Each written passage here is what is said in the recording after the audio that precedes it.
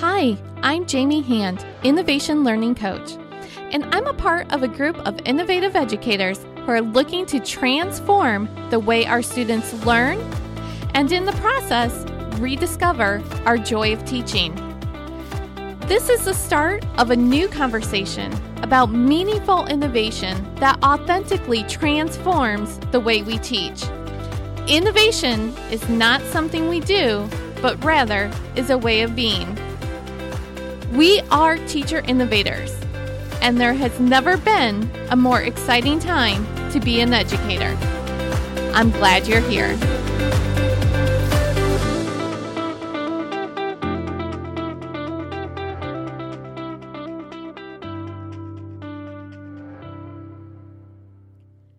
How do we inspire the next generation of innovative thinkers? Now, I know in our world today, innovation, innovative, it is a buzzword, and we hear that word used a lot. And we've talked about this before in previous episodes.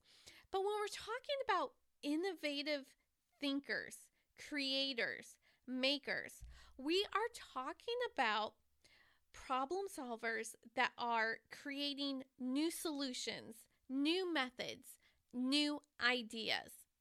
And we are going to need these innovative thinkers to help progress our world, society forward. If there's one thing we've learned here in 2020 is that things change.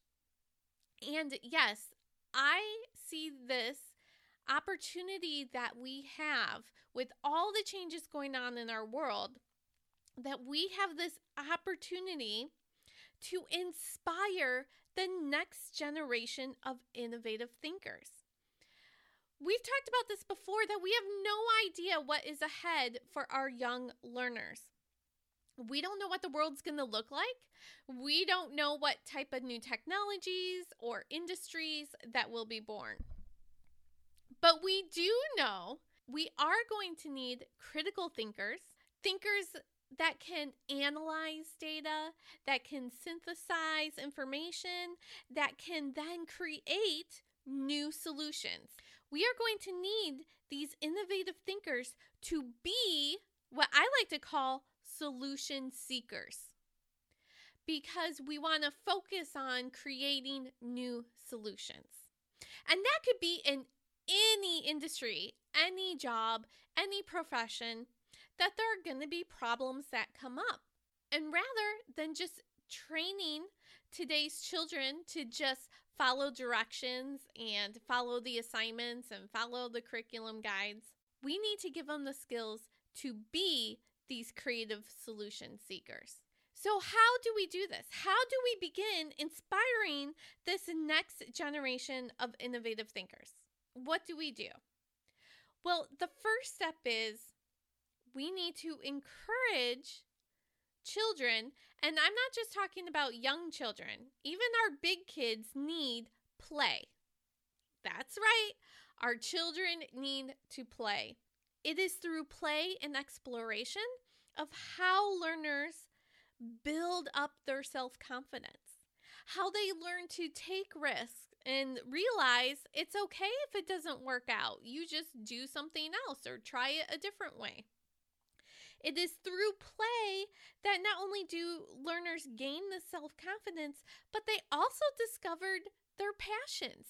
They discover what they like, which leads them to discover their own unique gifts and talents that they can then go on and share and help our world. But not only is it discovering your passions, it also could be discovering what you don't like.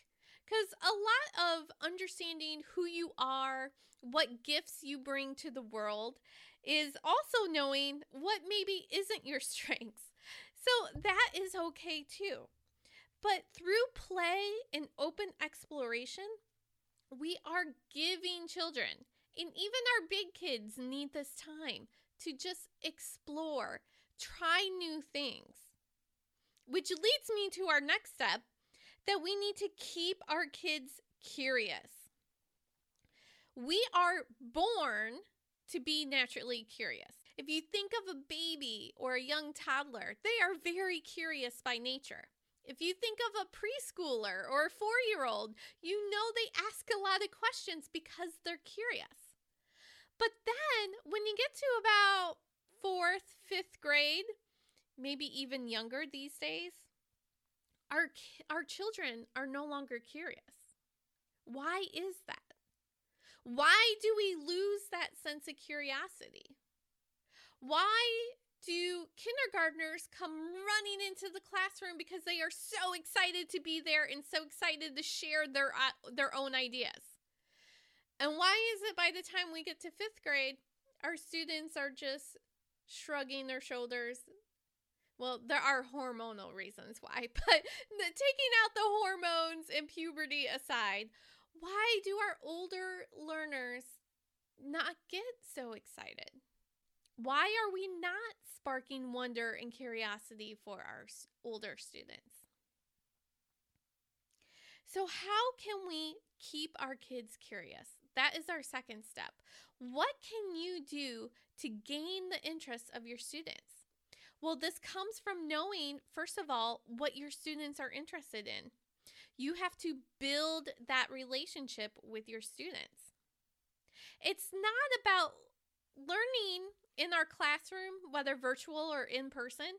It's not about what Google slide you made or what you saw on Pinterest that you like. It's about the interests of your children.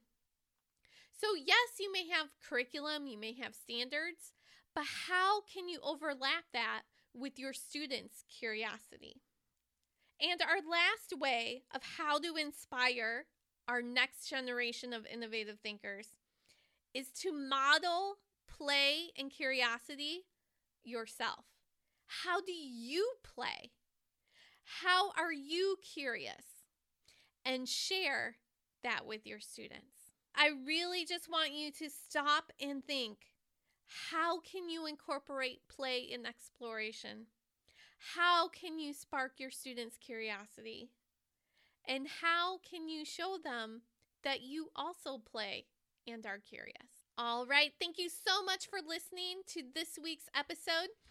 If you found this episode of value, please leave a 5-star review, as that helps us reach more teacher innovators like yourself. And until next week, happy innovating.